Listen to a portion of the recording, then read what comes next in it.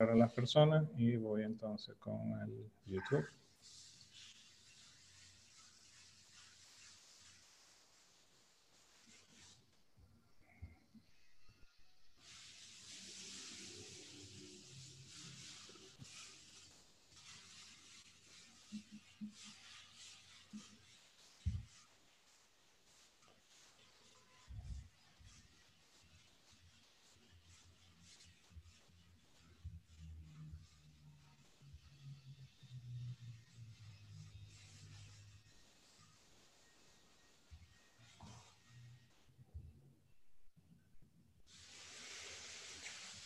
Bien, bueno, buenos días a todos los que están entrando, ingresando acá a la sala. Le damos la bienvenida como todos los miércoles. José, buenos días. Buen día. A mí ya...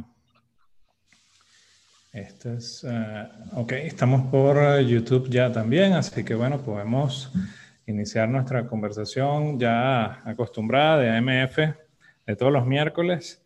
Y bueno, José, una vez más interesante todo lo que las expectativas de hoy, de tu análisis, obviamente, tanto de lo que ha venido sucediendo en la parte de Estados Unidos en las elecciones, como lo que podemos hablar a nivel internacional. Como siempre hemos más o menos segmentado un poco la estructura de nuestro AMF. Comencemos hoy, José, un poco con la pandemia, ¿te parece? O sea, siguen las cifras alarmantes, pues digo yo, de los contagios en los últimos días, pero obviamente toda esta situación electoral iba a impulsar esto, ¿no? Iba a impulsar por lo menos los contagios, las muertes también han quizás en un gráfico que estuvimos viendo en una oportunidad, han disminuido un poco versus lo que se veía antes, pero siguen siendo alarmantes las cifras, pues, ¿no? Entonces, ahora, correcto. Siento un poco que estamos como sin rumbo en Estados Unidos en cuanto a la pandemia, si de alguna forma, no quisiera que entráramos todavía en el tema electoral, vamos a pasar un poco las láminas de lo que vamos a tocar, ahí tenemos un análisis, así que bueno, vamos a empezar primero con el tema de la pandemia y tu criterio, pues, ¿no? De cómo estamos hoy por hoy con estos números, pues, ¿no? Estamos viviendo una segunda ola abiertamente y en niveles absolutamente alarmantes. El doctor Fauci y el presidente electo Joseph Biden anuncian que vamos a tener en los Estados Unidos un invierno muy oscuro, en la medida que los números indican la gravedad del problema. En el pico más alto de contagios en abril-mayo llegamos a 60.000 casos diarios plus y hoy día ya estamos por encima de los 100.000, con un pico en los días pasados de 120.000 casos diarios, 60.000 hospitalizaciones. Ya tenemos saturación en sistemas hospitalarios en distintos estados. Ya hay por lo menos un estado, creo que es una de las Dakotas o Wyoming, que ordena uso obligatorio de las máscaras con una directriz del gobernador del estado.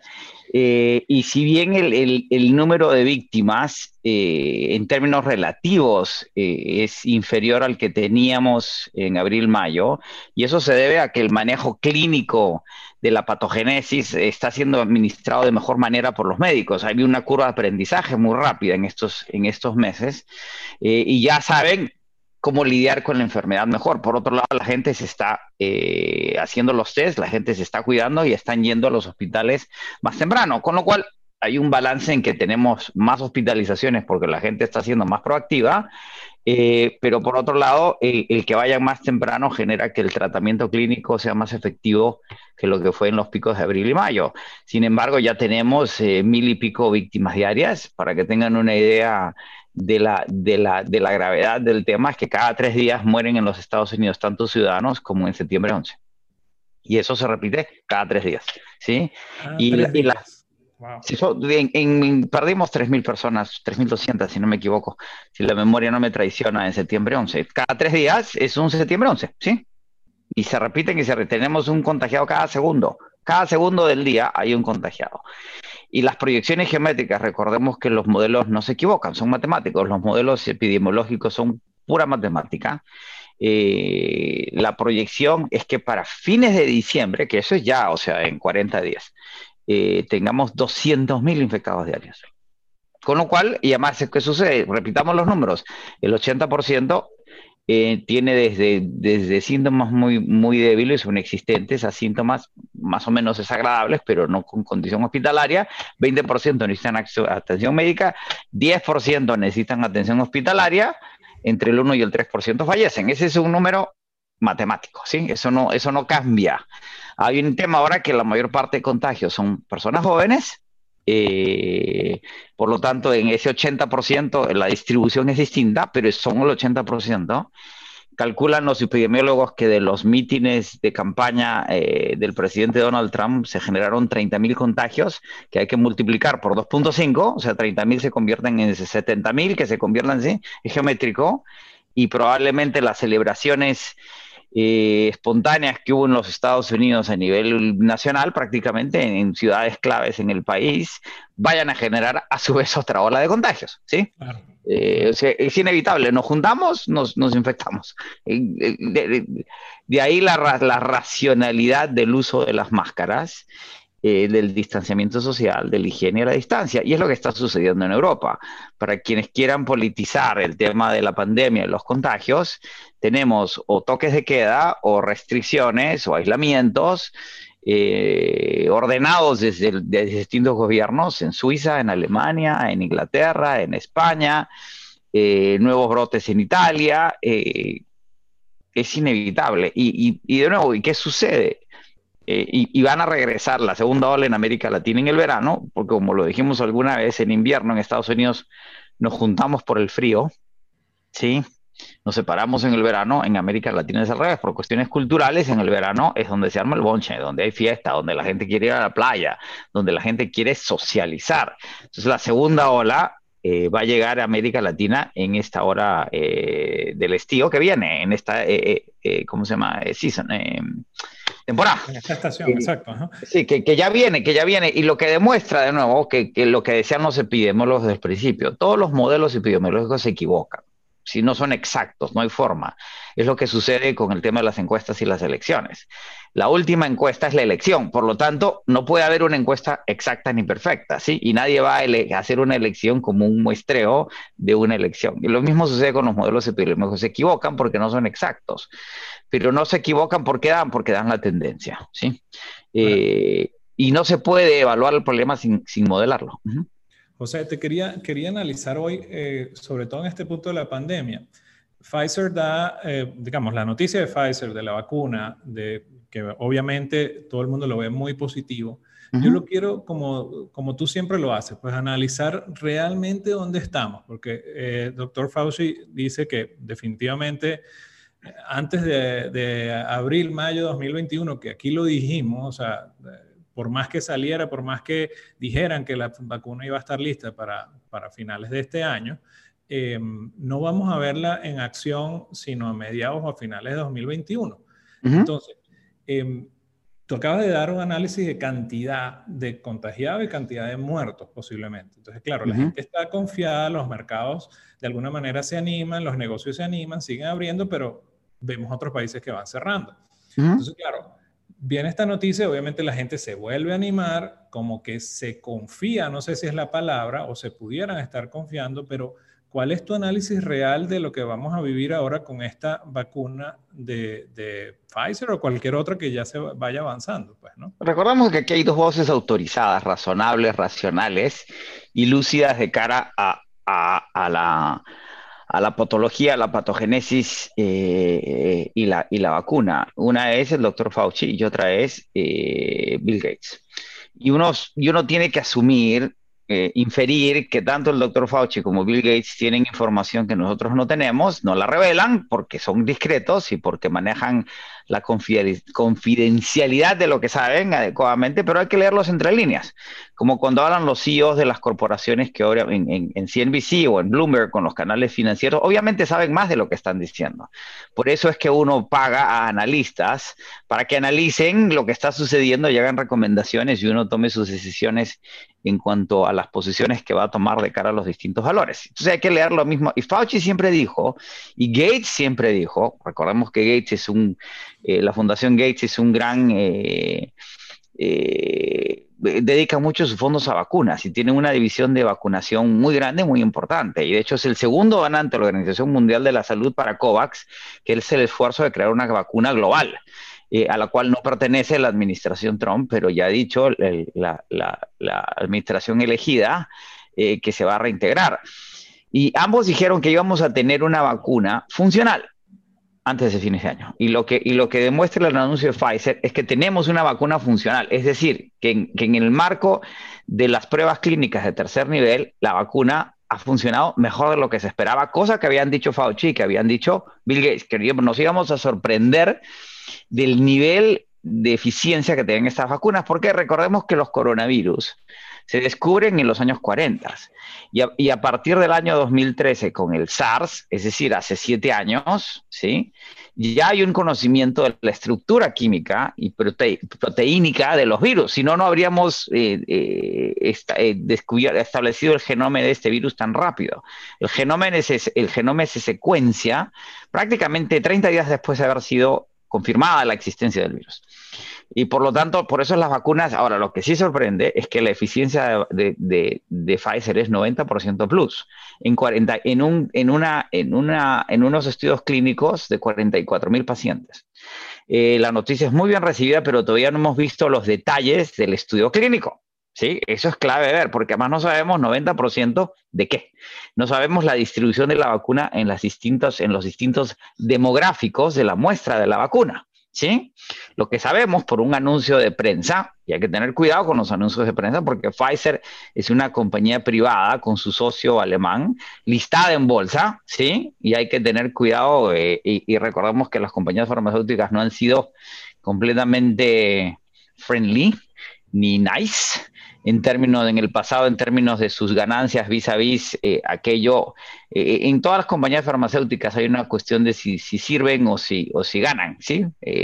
Pero lo que se está esperando es que se pronuncie el paper clínico sobre los resultados y saber exactamente de qué estamos tratando. Ahora bien, la FDA, por una cuestión de emergencia, ya autorizó la vacuna en primera instancia. Eso quiere decir que Pfizer no está mintiendo ni estamos implicando eso, pero recordemos que una vacuna se mide por dos cosas que hemos mencionado en el pasado: eficacia y seguridad. Y los test de seguridad, para asegurarnos que la vacuna es totalmente segura, toman 2 años. ¿Sí? Y los resultados clínicos solo tienen ni 60 días. Entonces, lo que dice Pfizer, el propio CEO de Pfizer con el anuncio, que tenemos que esperar 2 años a ver cómo evoluciona la vacuna. Y la difusión de la vacuna va a ir a la mano. O sea, si los estudios de seguridad clínica de la vacuna empiezan a mandar malas señales hacia adelante, entre ancianos, entre niños, entre jóvenes, no sabemos, esa vacuna va a avanzar y retroceder. Segundo tema importante que hemos señalado en el pasado: la vacuna de Pfizer es una vacuna de 2 inoculaciones, no de una, ¿sí? Primera inoculación hoy, la segunda en 28 días. Es una vacuna de nueva generación que induce al cuerpo a producir los anticuerpos a través de una no es una reacción, sí, de una inducción y una reacción molecular a nivel de los anticuerpos. Y eso puede o no tener consecuencias si no lo sabemos todavía. 60 días son muy pocos para prever las reacciones que van a tener las distintas personas a nivel global. Tercero, la vacuna tiene que ser guardada en temperaturas subcero, menos 70 grados centígrados, menos 70 grados centígrados. Por lo tanto, el transporte de la vacuna va a ser muy, pero muy complicado. La logística de esta vacuna es extremadamente compleja y por lo general lo que se asume es que no se va a poder transportar. ¿Cómo transporto cantidades importantes de vacunas en barcos? Probablemente, pero la refrigeración va a ser un problema muy grande. Por lo tanto, la vacuna se va a tener que producir localmente, distribuir. ¿Y cómo se va a distribuir? Todos esos problemas se van a ir resolviendo. Pero subrayan que no es un tema tan sencillo. 3, la capacidad de Pfizer de producir, la vacunación puede empezar ya, tan pronto como en diciembre, o sea, en 2 semanas. Porque ya recordemos que una de las cosas que hizo la Fundación Gates fue financiar la producción de vacunas independientemente de que tengan éxito o no. Pusieron capital en riesgo para preparar las líneas de producción antes de que se conocieran las vacunas. Por lo tanto, ya vamos a tener producción de estas vacunas a fines del año, de este año, y lo que se espera es que para fines del próximo año la producción de Pfizer llegue a 1.300, 1.500 millones de dosis anuales, pero si es de doble vacunación, eso solo sirve para vacunar a 700 millones de personas, cuando tenemos que generar una producción para vacunar a 3.500 millones de personas, por lo tanto tenemos que producir 7.000 millones de dosis. Ergo, todo esto no va a suceder, y ya lo dice el propio Fauci, los propios epidemiólogos, que la difusión adecuada de esta vacuna no se va a dar sino hasta el tercer trimestre del próximo año. Por lo tanto, los tiempos asociados a la pandemia, al invierno oscuro que estamos esperando, las segundas olas, a los contagios, no han cambiado. Para cualquier efecto práctico está sucediendo todo lo que esperamos. Ahora, hay otras vacunas que también están avanzando, y puede suceder que tengamos no solo una vacuna, sino 3 o 4 similares a Pfizer, y los ratios mejoren, ¿sí? Que en efecto, como dijo Fauci hace meses, que para fines del próximo año tengamos vía vacunas y contagio de la manada, administrado el contagio en los países desarrollados, y que en el sur global, lo que antes se llamaba las economías en vías de desarrollo, que antes se llamaba el tercer mundo, que ahora es mala palabra, tengamos administrado el contagio en los mercados emergentes en 9 meses después del fin del 21, es decir, para el 22. Los tiempos asociados siguen siendo los mismos. Sin embargo, los mercados reaccionan. O sea, la recuperación del Dow o la subida del Dow a principios de la semana fue extraordinaria porque hay mucho entusiasmo, ¿sí? Y recordemos que por primera vez vemos una rotación. ¿Qué es una rotación?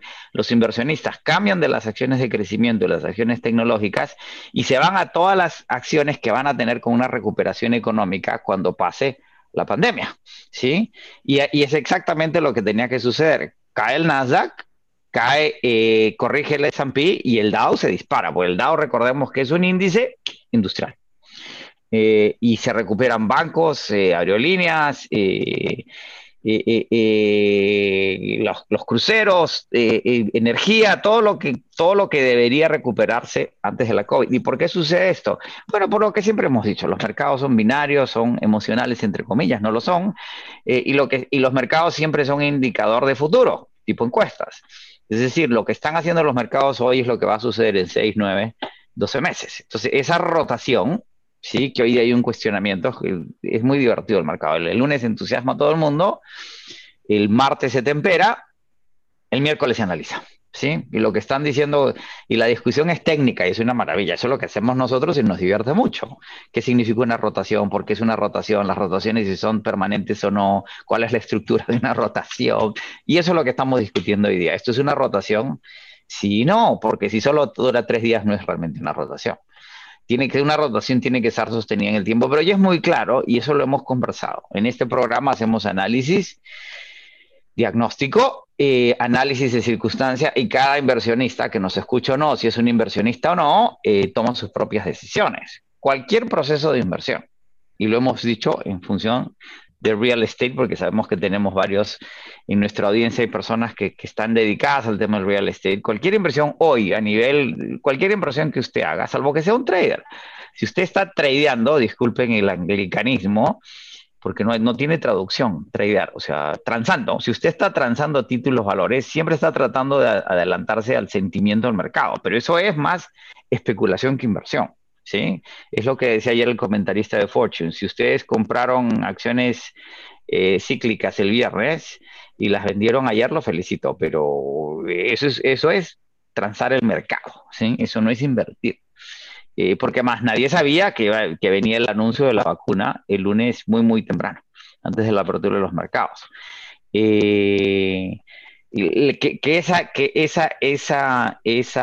Ese ciclo en el que en el que se está invirtiendo es un ciclo que va a tomar 2 o 3 años, porque la movilidad de la economía no se va a recuperar ni se va a reactivar, ¿sí? inmediatamente cuando la vacuna esté lista en el tercer trimestre, porque el problema hacia adelante no solo es la pandemia y el invierno oscuro y los nuevos contagios, es que la movilidad no se va a recuperar y los daños que está dejando la epidemia y las cuarentenas asociadas a la pandemia van a tomar años en ser recuperadas, años, ¿sí? La ciudad de Nueva York ya tenemos un convencimiento que para recuperar la actividad que teníamos en febrero nos va a tomar 10 años, porque se están creando una cantidad de cuellos de botella y problemas que va a tomar mucho tiempo recuperarse. Y ya las oficinas han anunciado, prácticamente todas, que la fecha de retorno se movió de septiembre a diciembre a junio del próximo año. Entonces la ciudad va a seguir más o menos inactiva, más o menos activa al 20, 30, 50% hasta junio del próximo año. Y para junio del próximo año vamos a crear una cantidad de problemas de tal magnitud que no se van a resolver cuando vacunemos a todos los neoyorquinos. Y de nada se sirve vacunar a los neoyorquinos si no se vacuna a la gente de New Jersey, de Connecticut, de Montana, de Florida, de Madrid, de Praga, de Berlín y de Beijing, ¿sí? Porque para que tengamos esa movilidad que teníamos, ¿sí? En donde se movía 1,5 millones de personas cada sábado, tenemos que vacunar a todo el mundo. Ergo, los tiempos asociados a esa recuperación van a tomar tiempo. Entonces, si usted tuvo la fortuna de irse largo, acciones cíclicas el viernes, y no las vendió el martes o miércoles, el mercado hoy está muy calmadito, ¿sí?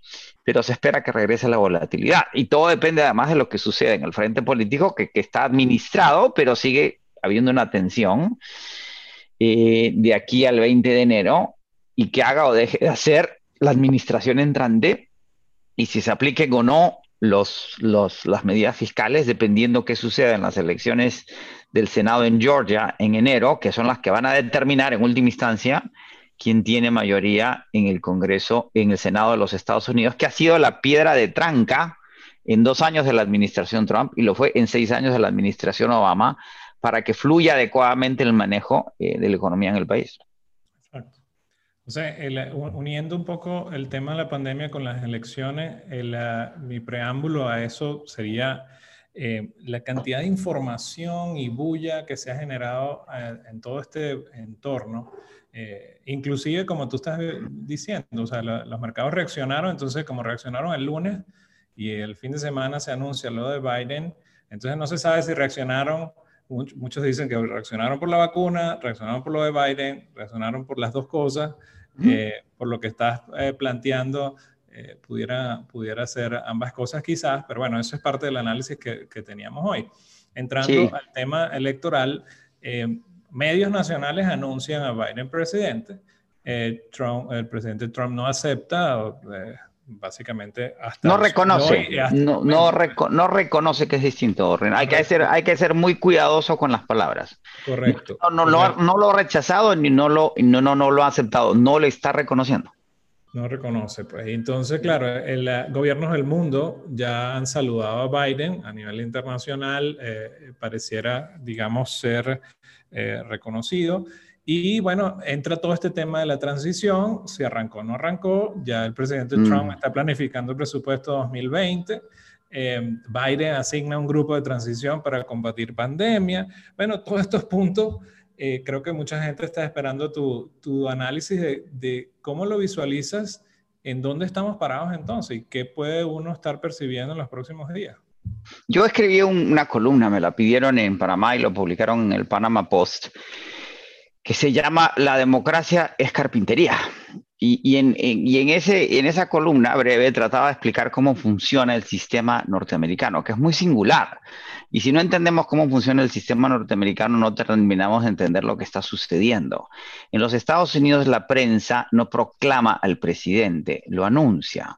Y no es un fenómeno reciente, sino que la prensa lo ha venido haciendo por 172 años, tomando en cuenta que esta república tiene 244 años de existencia.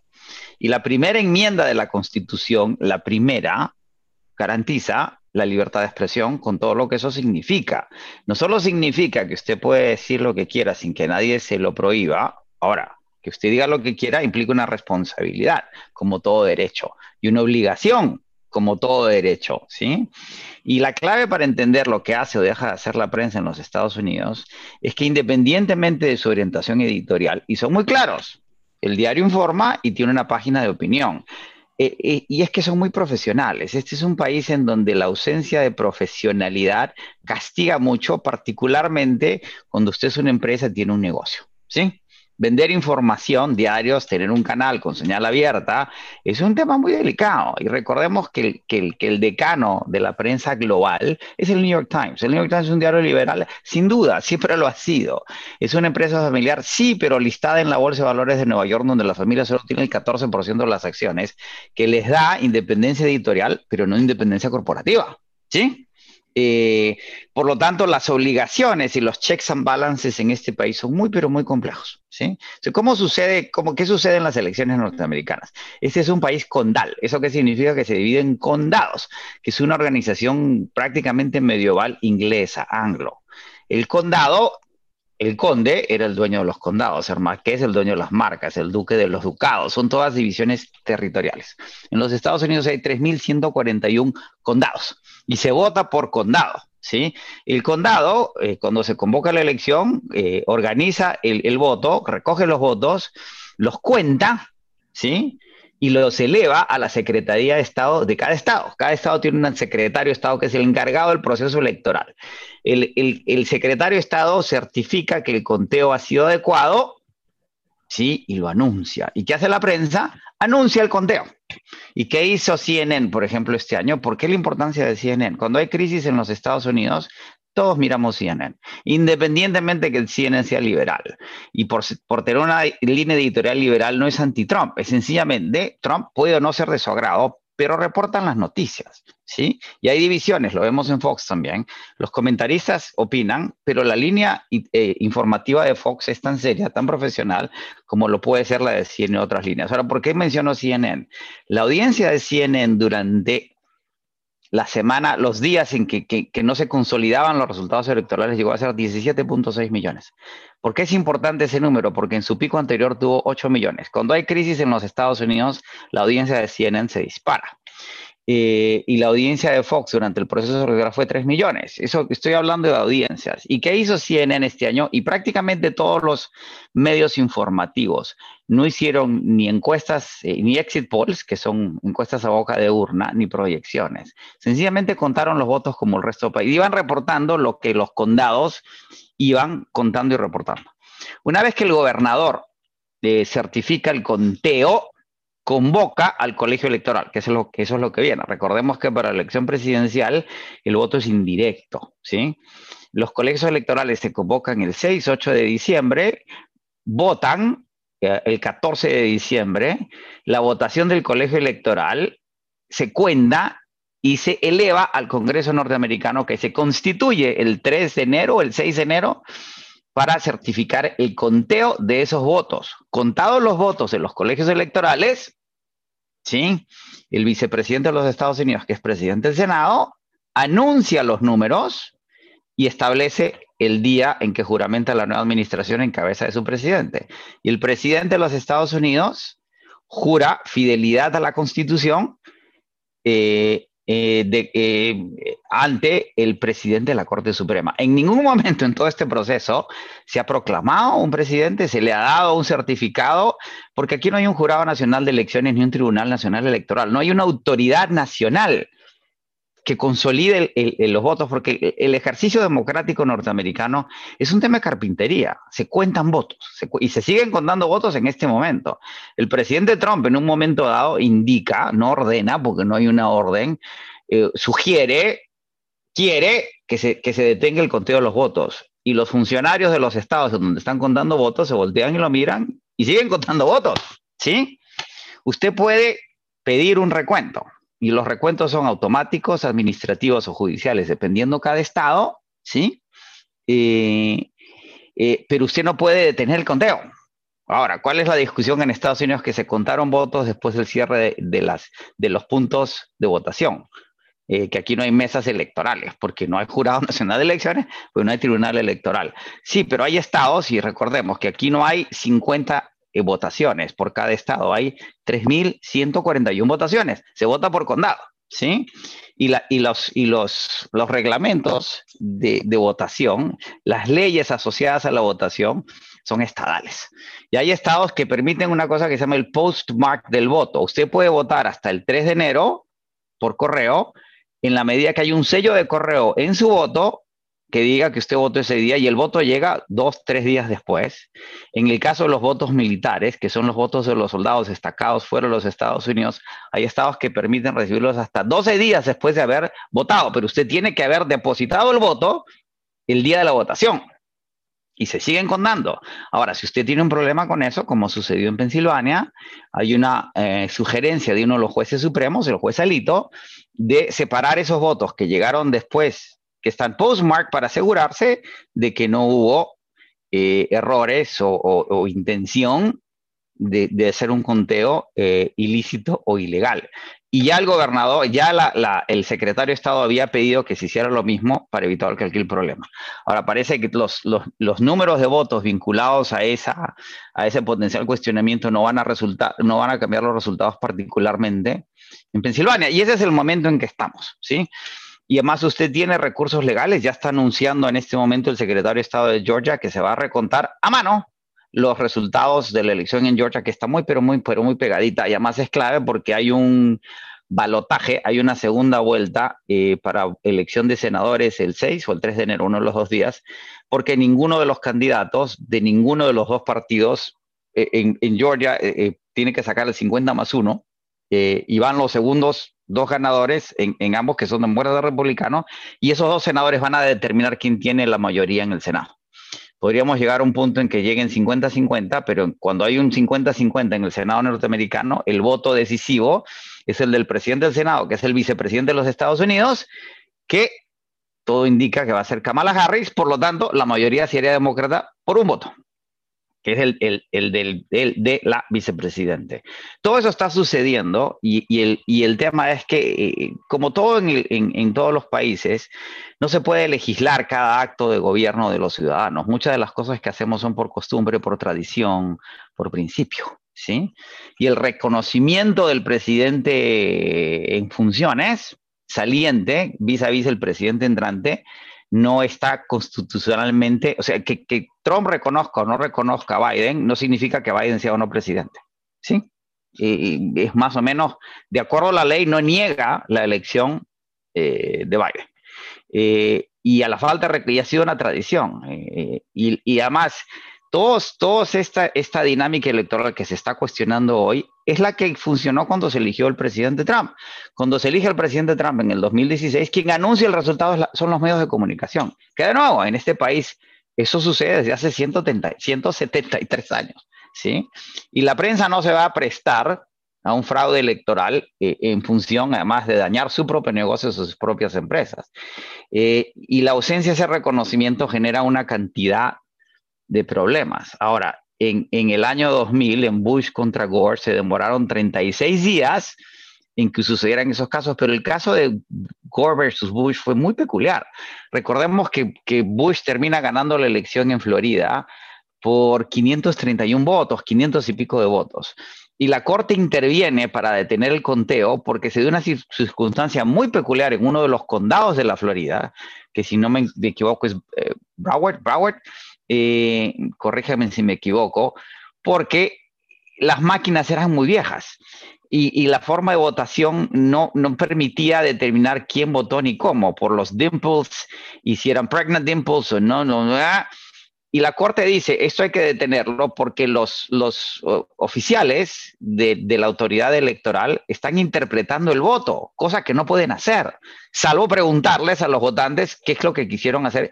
Y eso es lo que genera que se detenga la votación y termine ganando Bush. En este caso, ni en Georgia, ni en Arizona, ni en Michigan, ni en Pensilvania, que es donde se están utilizando medidas legales para el reconteo, no detener el conteo, que no se ha detenido, no se da ninguno de esos casos. Y el problema es que cuando se denuncian por Twitter o por cadenas televisivas fraudes electorales, es que el fraude electoral es un crimen federal en este país. Y un fraude electoral requiere de una investigación y una demostración de que tal cosa está sucediendo y las puertas están abiertas para que se haga esa investigación, se haga esa demanda y se haga un recuento, porque no se puede hacer una segunda elección.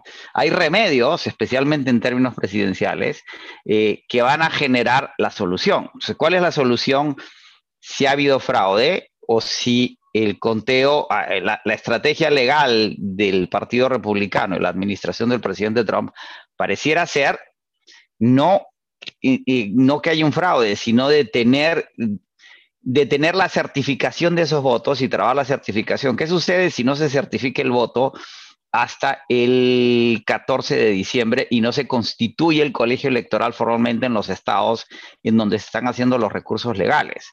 El gobernador del estado designa a 2 delegaciones, una demócrata y una republicana, reporta al Congreso en enero que no ha habido y ha sucedido en el pasado, en 4 oportunidades en la historia de los Estados Unidos, reporta que no se ha definido un voto y que el Congreso debe decidir cuál de las delegaciones, en función de la información que reciban, es la que debe votar, o si sencillamente ninguna de las delegaciones vota, y si la elección está trabada, el Congreso se constituye como colegio electoral. De la misma manera que durante la interpelación del presidente Trump en enero, el Congreso se constituye como tribunal presidido por el presidente de la Corte Suprema. ¿Quién preside al Tribunal Electoral norteamericano?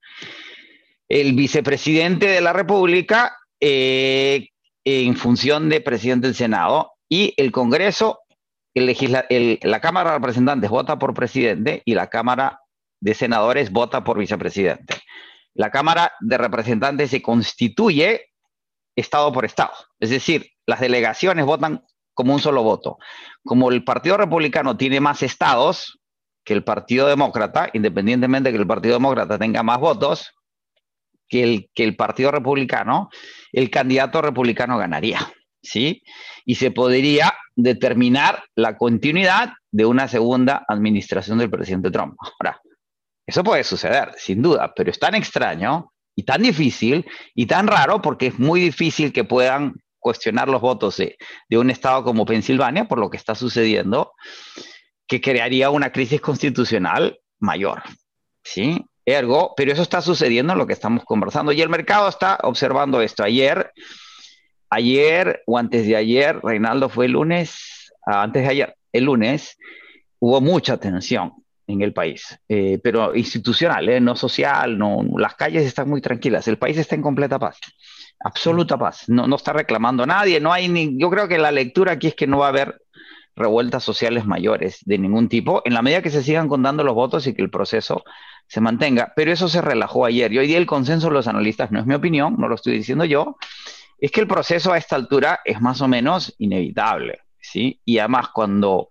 el primer ministro de Israel saluda, como lo has dicho correctamente, saluda a Joseph Biden como presidente electo, ¿sí? El tuit de Netanyahu es de una diplomacia extraordinaria. Cuando el vicepresidente electo Biden, presidente electo Biden, conversa ayer con el primer ministro inglés y lo saluda, ¿sí? No lo reconoce, eso no existe. Y ya la idea es más, recuerden, Inglaterra e Israel, por mencionar a 2 casos particulares, tienen embajadores en Washington, tienen espías sueltos por todo el país, o sea, somos amigos y somos aliados, pero nos espiamos, ¿no? Y, por supuesto.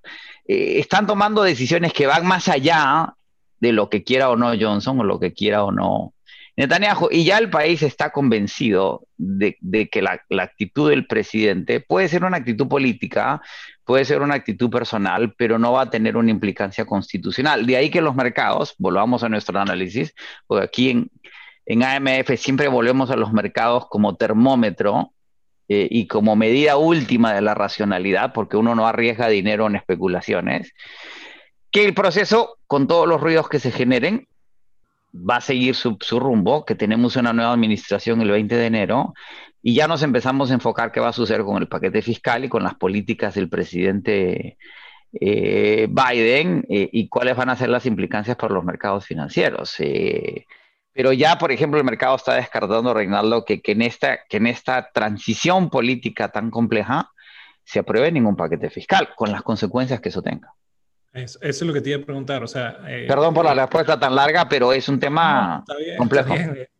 Estamos para eso, escuchando tu análisis, ¿Mm? en verdad que y ya hay comentarios de que es especial tu análisis. Ahora, el tema de la transición es lo que yo visualizo acá. Tú hiciste todo un recuento de lo que puede suceder, pudiera suceder, que para mí en traducción es tiempo que va a ocurrir, que va pasando, ¿no? O Ujú. sea, vamos a llegar a enero y seguiremos con toda esta bulla mediática, bulla de redes sociales y como tú dices, o sea, unos lo saludan, otros no lo quieren reconocer, si lo quieren reconocer, otros estamos en esa discusión diaria y minuto a minuto. Ahora, Y hay un que ponerlo país en el está marco bien. hay que ponerlo en el marco de la historia, Reinaldo. Aquí hubo una elección presidencial en plena guerra civil. O sea, ha habido circunstancias peores en la historia del país. ¿Sí? Ahora, ¿qué pasa entonces con una transición donde ya inclusive Trump sigue tomando decisiones y se atreve a despedir al secretario de Defensa? Bueno, Biden tampoco es que se atreva, Reinaldo. De nuevo, hay que tener mucho cuidado con las palabras. Sigue siendo presidente de los Estados Unidos hasta el 20 de obvio, enero y puede pero despedir al secretario de Defensa. exacto, No pero es un atrevimiento, es su mi punto prerrogativa es que sigue constitucional. tomando decisiones, pues, trascendentales. Y las van a seguir tomando hasta el 20 de enero. Aquí la clave en la transmisión de mando es lo que se llama la continuidad en el poder. No puede haber Ajá. vacío, ¿sí? Por eso cuando Reagan sufrió un atentado al hospital, inmediatamente el vicepresidente se convierte en presidente. No puede haber ausencia de presidente. ¿Qué sucede Ajá. cuando se anuncia Pensilvania y eh, en el conteo, volvamos al conteo, en este país se cuentan votos, y es fundamental, porque un ciudadano, un voto, ¿sí? El conteo de votos es la base última de la democracia. Y en los regímenes autoritarios, ¿qué es lo que hace? No se cuentan los votos, ¿sí? Y nosotros que tenemos una raíz venezolana, ¿cuál es el problema en Venezuela? ¿Se cuentan votos o no se cuentan votos? ¿Se usurpa o no se usurpa el poder? ¿Quién reconoce o no al presidente legítimo? Seamos capaces de hacer los paralelos y entender quién es quién en este juego. Ahora, ¿qué sucede en las transferencias? La transferencia del poder también es un proceso, no está legislado. ¿Sí? Y la transferencia no ha empezado porque la funcionaria encargada de autorizar la transferencia no la está autorizando porque obviamente le están diciendo que no la autoriza porque el presidente de la administración corriente no reconoce a Biden, ergo el proceso está trabado, ¿sí? Trabado. Y el problema de que el proceso esté trabado es que la administración entrante no está recibiendo la información que requiere. ¿Qué sucedió con el presidente Trump? Volvamos al 16. En el 16 sucedió todo lo que no está sucediendo. El presidente es anunciado, los votos están contados y se siguen contando. Lo que está pasando ahorita sucedió en el 16, lo que pasa es que las magnitudes eran otras eh, eh, y se anunció que las partes reconocieron. Hillary Clinton reconoce el triunfo de Donald Trump, el presidente Obama recibe al presidente electo Trump 48 horas después de haber sido anunciados los resultados, todo eso no está sucediendo. Y eso va a crear problemas. Eso no cambia que el 20 de enero va a haber un cambio de administración. Eso no cambia que el día del anuncio, que es el sábado, inmediatamente el presidente electo Biden tiene un resguardo del servicio secreto, que no depende del presidente Trump, porque el servicio secreto, por ser una institución, tiene que proteger al candidato, porque no protegerlo es ponerlo en riesgo, ¿sí? De una amenaza externa, que es un tema pero muy serio. Se genera un cerco de 8, 10, 12 cuadras alrededor de su casa en Pensilvania, él vive en Filadelfia. Eh, se bloquea el espacio aéreo sobre la casa de Biden. El Estado se empieza a mover, el Estado es institucional. Ahora, ¿qué sucede? Sencillamente no se está y no hay un presupuesto para la transferencia. El dinero del Estado financian a la administración entrante, que ya es reconocida como administración entrante, no como partido político. Eso no está sucediendo y eso va a crear una serie de cuellos de botellas importantes, porque además en este momento todo el equipo de transferencia que es pagado formalmente, legalmente, no están recibiendo dinero, son voluntarios, ¿sí? Ahora, eso no detiene el proceso. ¿Y cuál es la clave aquí que hay que entender? Si a alguien no debían trabar o no tiene sentido trabar es a Joseph Biden, que fue senador por 36 años y vicepresidente por 8. O sea, alguien sabe cómo funciona el Estado ejecutivo, dónde están los baños en la Casa Blanca, cómo se prende y se apaga la luz, dónde está el refrigerador y el helado, y cuál es el nombre de los mayordomos, es Biden. ¿Me dejo entender? Claro. Eh, el problema es si es un candidato que no ha tenido experiencia ejecutiva anterior, en donde los problemas podrían ser mayores. Ahora, ya hay indicaciones. Aquí hay un juego, pero las señales no son muy claras, pero el presidente del Senado, que es el republicano con mayor poder, que es la declaración que estábamos esperando, habla ayer, antes de ayer, y dice el presidente Trump tiene derecho a pedir lo que quiere pedir y tiene derecho a solicitar que se recuenten los votos, pero no sanciona necesariamente. Es muy político lo que está sucediendo. Y la clave es que hay un runoff, hay un balotaje, hay un segundo voto en Georgia en enero que va a determinar quién controla el Senado, que determina el poder último de los republicanos de cara a la administración entrante. Y hay un juego político en el cual confrontar al presidente Trump y los 70 millones de votos que sacan la elección es delicado. Pero ya el propio presidente ayer dijo que iba a hacer anuncios del fraude electoral en Fox y no los hizo, no apareció. No No, apareció, no, no. No correcto. apareció, no apareció, no dio Yo pensé que me lo había perdido yo. no dio la entrevista en Hannity, no existió. Y anuncia en un tweet que la próxima semana va a hacer anuncios. Ok, lo que puede terminar sucediendo es que la próxima semana anuncie que sí, pues que reconoce la circunstancia, la prensa reporta. Además, recuerda que aquí hay presidentes debajo de cada piedra, hay periodistas debajo de cada piedra y en cada hoja de todas las tendencias, desde la derecha más extrema hasta el liberalismo más extremo. Ergo, si uno sabe leer, uno se entera por dónde viene la verdad, ¿sí? Que ya hay un reconocimiento de sus propios asesores de que el sendero, usando los términos que se han difundido durante esta elección, de los resultados es más o menos claro, que no es la situación similar al 2000, que la Corte Suprema no va a ver el caso directamente, salvo que vaya por las instancias regulares. Uno no va directo a la Corte Suprema en ese país, va a una Corte de primera instancia, va a una Corte de apelación, termina en la Corte Suprema, pero ayer la Corte Suprema se reúne para decidir la tercera interpelación legal, apelación legal contra Obamacare. Y es muy claro que hubo una conferencia, la discusión legal fue por conferencia, por la COVID, por llamada de conferencia, por Zoom, eh, y fue abierta al público. Y todos los periodistas se escucharon y grabaron, y queda muy claro, según la discusión, es que por tercera vez la Corte Suprema va a apoyar el Obamacare y no lo va a desarmar. Y recordamos que el nombramiento de la jueza Barrett y la mayoría, más allá de la especulación si va a haber un problema electoral, porque si el presidente Trump hubiera ganado el conteo, no estaríamos en este punto. Nos estaríamos preparando para la segunda administración Trump. Eh, es muy clara la lectura de que la Corte Suprema no va a rechazar Obamacare, que ese era el primer punto en la agenda de tener mayoría conservadora en la Corte, lo cual demuestra una vez más que los jueces supremos siempre tienden a disappoint, se dice en inglés, ¿cómo se llama? No toman decisiones políticas. Y todo eso está sucediendo, pero yo creo que el anuncio bien podría ser que lo que esté haciendo el presidente Trump es administrando su futuro personal y su futuro político de cara al resultado electoral y muy en su personalidad, que es lo que siempre ha hecho, resistir hasta el final antes de conceder y que las fichas se alineen a su favor. Sin embargo, José, como un poco para ir cerrando, en programas anteriores habíamos hablado de que Wall Street tenía una tendencia de que si veía balanceado el tema, lo veía positivo, pues los mercados iban digamos, a responder de manera positiva. Si sucede lo que me estás hablando en enero con lo de Georgia y, digamos, llegan a 50 senadores y sucede, básicamente sería la ola azul, o corrígeme, ¿no? No necesariamente, bueno, acuérdate que la ola azul es presidencia. Ayer ya los demócratas llegaron a la mayoría en la Cámara de Representantes, perdieron 4 o 5 asientos, ¿sí? Exacto.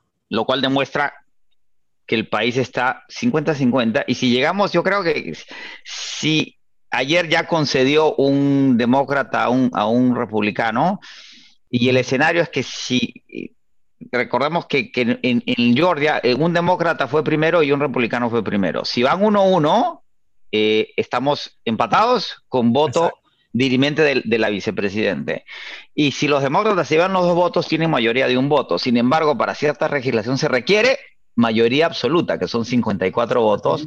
Ajá. 54, 54. ¿Qué es lo Ok. que tienen los republicanos hoy? ¿Sí? Ok, entonces ahí entraríamos en la ola azul si sucediera algo así. Ahorita Pero no. no va a suceder, Exacto, Reinaldo, de no va ninguna ya, manera no va a suceder. ya no va a suceder, no hay forma que Exacto. suceda, Ok, ¿sí? ok. No hay Entonces ya ola tenemos azul eso claro.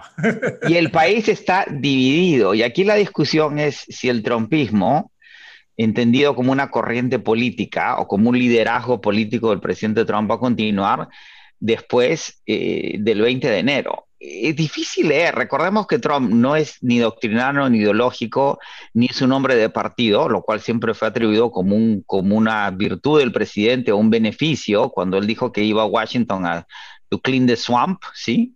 A limpiar el pantano. No viene de un clan político como los Bushes o los Kennedys, no tiene una base política como los Clinton, ¿sí? No tiene una práctica de servicio público como los Obama, ¿sí? Es complicado y no sabemos si va a tener la estamina, el enfoque para hacer una fuerza política en el país. Más allá de una fuerza personal, lo que se especula es que va a retomar sus proyectos de tener un canal de televisión, porque además incluso ya los sectores más conservadores del país piensan que Fox no es el que los representa, y recordemos que Fox sí tiene un dueño, que es Rupert Murdoch. En una discusión yo le explicaba a alguien que CNN no tiene dueño, el dueño de CNN es AT&T Corporation, que se lo compró a Time Warner, que se lo compró al fundador de CNN. Y el accionista mayoritario de AT&T Corporation tiene 0.02% del capital, ¿sí? No hay nadie que decida, es una corporación, es una decisión colectiva lo que hace o deja de hacer una estación de televisión como CNN. Tiene una línea editorial que es independiente, que eso es una religión en este país. La primera enmienda, ¿sí? Es la libertad de expresión. La segunda es el derecho a portar armas. Ajá. ¿Por qué? Porque los ciudadanos tienen derecho a defenderse. Ahora, nadie está echándole plomo a nadie en este país hoy día, ni va a suceder mañana. La situación sí podría ser muy, pero muy delicada si el presidente Trump y el Partido Republicano lo respalda en crear un sendero para forzar una situación electoral que fuerce una segunda administración de él. Pero las consecuencias de eso son muy delicadas para todas las partes involucradas, ¿sí? Me dejo entender. Y el sistema, todo indica que no lo va a permitir. Por eso es que el país está en paz y el mercado está tranquilo, independientemente de todo este ruido del que estamos hablando. ¿Y por qué el mercado lo interpreta positivamente? Y nos estamos pasando el tiempo, pero ya para cerrar, creo que amerita discutirlo porque son muchos detalles. Correcto. Es que el mercado sí ve con buenos términos que haya negociación de aquí en adelante de las salidas más razonables para ir en el plano de la COVID, y lo planteaste muy bien en el programa hoy día, Reinaldo, en empezar con la pandemia, que es donde hay que empezar, porque todo esto sucede en el marco del invierno oscuro que se nos viene, que ya está aquí, ¿sí? Eh, eh, y nadie mejor que Joseph Biden para negociar. Él fue senador por 36 años, conoce a los republicanos, son amigos personales de él, ha lidiado, la trayectoria legislativa de Trump ha sido de un pragmático, racional y negociador. Y además ha sido muy conciliador desde su primer mensaje diciendo: yo he sido el candidato demócrata, pero quiero gobernar para todos los norteamericanos. Y un hombre de 77 años que ha sobrevivido 44 años en Washington. Washington es si han visto House of Cards, es una piscina de tiburones grandes, ¿sí? Ningún bobo ejerce política por 44 años en Washington si no es astuto, ¿sí? Y recuerdan lo que dice la Biblia: mansos como palomas, astutos como serpientes, ¿sí? Eso está en el Evangelio. Eh, y Biden tiene la edad y acaso la sabiduría, porque ya las hormonas no lo trastornan, de tener paciencia y de asumir que las cosas son como son e irlas manejando como vienen. Y eso es lo que está leyendo el mercado. Volvamos de nuevo, aquí siempre aterrizamos todo en lo que piensan o no los mercados o en lo que hacen o no los mercados. No somos pundits, yo no doy opiniones. Lo que hago en estos procesos son explicarles el arco analítico que existe hoy día en el país y en el mercado y cómo se ven las distintos ángulos y fuentes. Nos están preguntando sobre los efectos sobre Venezuela en particular y América Latina en general. Lo podemos conversar la próxima semana porque eso es un tema per se extendido. La política exterior de la administración entrante es importante, pero esta va a ser de la misma forma que Biden no, además Biden no está confrontando al presidente Trump, está diciendo, ayer lo dijo, yo quiero hablar con el presidente Trump, presidente, estoy esperando su llamada, llámeme, aquí estoy, encantado de conversar con usted. Y yo creo que esa actitud es muy constructiva porque baja la temperatura. Si Biden fuera confrontacional, entramos en un proceso de mucha tensión que el mercado no está reflejando. El mercado está ahorita 16 puntos abajo para el Dow, 28 puntos arriba para el S&P, 207 puntos arriba para el Nasdaq. Se está rebalanceando, la gente está comprando Apple porque está vendiendo los cíclicos, ¿sí? Y el país está en paz, Reinaldo. Aquí no hay tensión de ninguna. La gente esperaba sangre. No, no, no. Y además recordemos que las revueltas sociales de parte de las minorías afroamericanas siempre suceden en los últimos meses cuando policías blancos, en circunstancias difíciles de determinar y que la justicia viene determinando, matan a un afroamericano y ahí es donde las tensiones revientan, sin duda, pero el que no entienda por qué revientan esas tensiones, no entiende la historia de la esclavitud en este país y de la ausencia de derechos civiles por casi 200 años. O sea, como última, una pregunta propia, porque no vi que hicieron más preguntas por acá por el chat ni en YouTube. China, Rusia, Brasil, México, hasta el momento donde yo he revisado, no han saludado todavía a Biden. ¿Hay algo que te dé impresión, visualización? En el caso mexicano es muy claro, O sea, AMLO que emprende una reforma doméstica no quiere tener un conflicto con los Estados Unidos. Ya ha manejado la relación con la administración Trump con guantes de seda, ¿sí?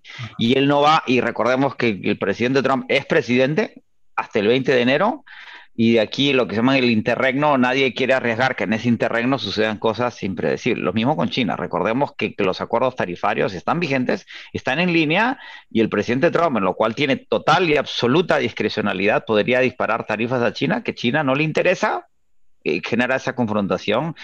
Y en el caso de Rusia, las decisiones son más políticas porque el retorno de una administración vinculada a la administración Obama y a lo que fue la secretaria de Estado Clinton desde los Estados Unidos le dificulta las cosas a Putin, ¿sí?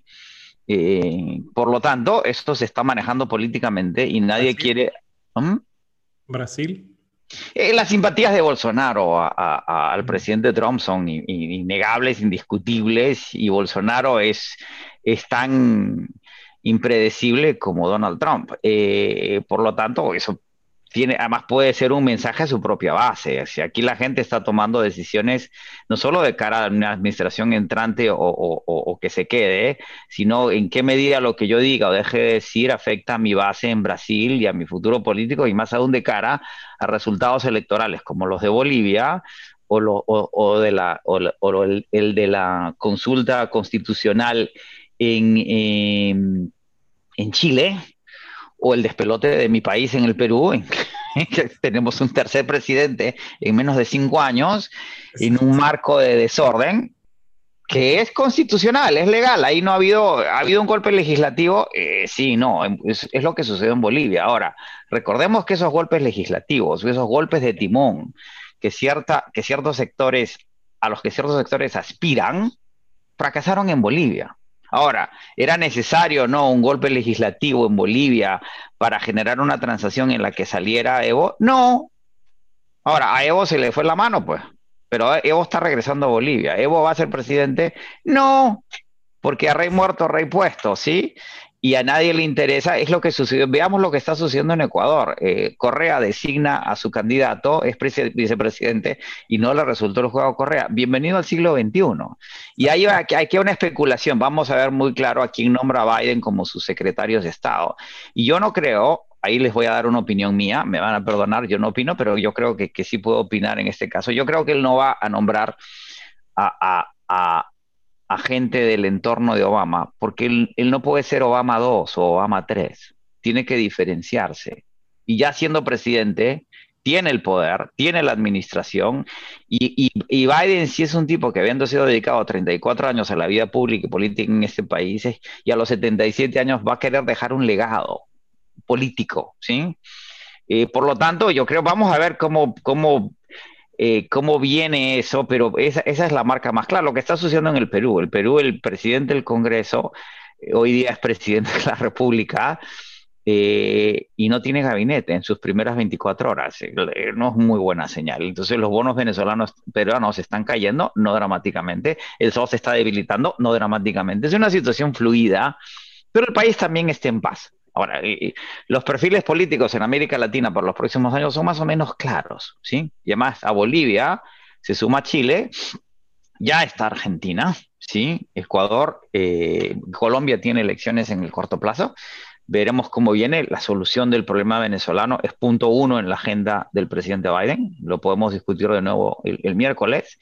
Colombia es importante. El proceso de paz es un tema en el que estuvo muy involucrada la administración Biden y que regresa a al foco de atención del Departamento de Estado. Y el Perú siempre ha sido muy... En este contexto, los destinos políticos de Perú no están muy claros y tenemos una elección en abril del próximo año. Claro. Eh, pero Bueno, no hay lo inestabilidad mayor importante en es el eso, país ¿no? tampoco. ¿Perdón? Lo importante es eso, que es abril, ¿no? Está cercano. 11 de Ya abril. está. Correcto, Sí, con un cambio de administración el 28 de julio. Es importante, el próximo año el Perú cumple 200 años de la independencia y con eso se cierra el ciclo del bicentenario porque la independencia de América Latina se consolida en Perú en las batallas de Junín y Ayacucho. Ese ciclo, si bien es simbólico, es fundamental y yo creo que Perú se convierte en un país en su desorden particularmente interesante. bueno, José, yo creo que nos pasamos un poquitito, pero valió la pena, así que muchísimas gracias. Yo les quiero invitar de una vez a que vamos a estar haciendo un plano financiero. ¿Se acuerdan el programa que hacemos en conjunto con Se Abre la Rueda? Y en especial para el tema, sobre todo que tocamos con ellos, el tema de Venezuela, que ya con esta visión que diste hoy, José, ya tenemos un poco más de contenido, pues, ¿no? Ya con firmeza a los ejemplos que ya pueden ser ya viables quizás para el entorno venezolano que, bueno, como siempre somos atípicos nosotros, nuestros dos presidentes saludaron a Biden, así que eso también puede darle una señal de qué vamos a hablar en plano financiero. Y el nuevo presidente boliviano invitó a los dos presidentes a ninguno Invito a los fue, dos pero presidentes. invitó a los dos. Sí. Total que bueno, siempre es interesante conversar todo esto. Les anunciamos por el Telegram y por vía email de cuándo será este plano financiero con los amigos de Se Abre la Rueda. Así que, José, una vez más, muchísimas gracias. Nos vemos el próximo miércoles y a todos los que nos ven por el Zoom, por YouTube, muchísimas gracias una vez más. Hasta luego, gracias.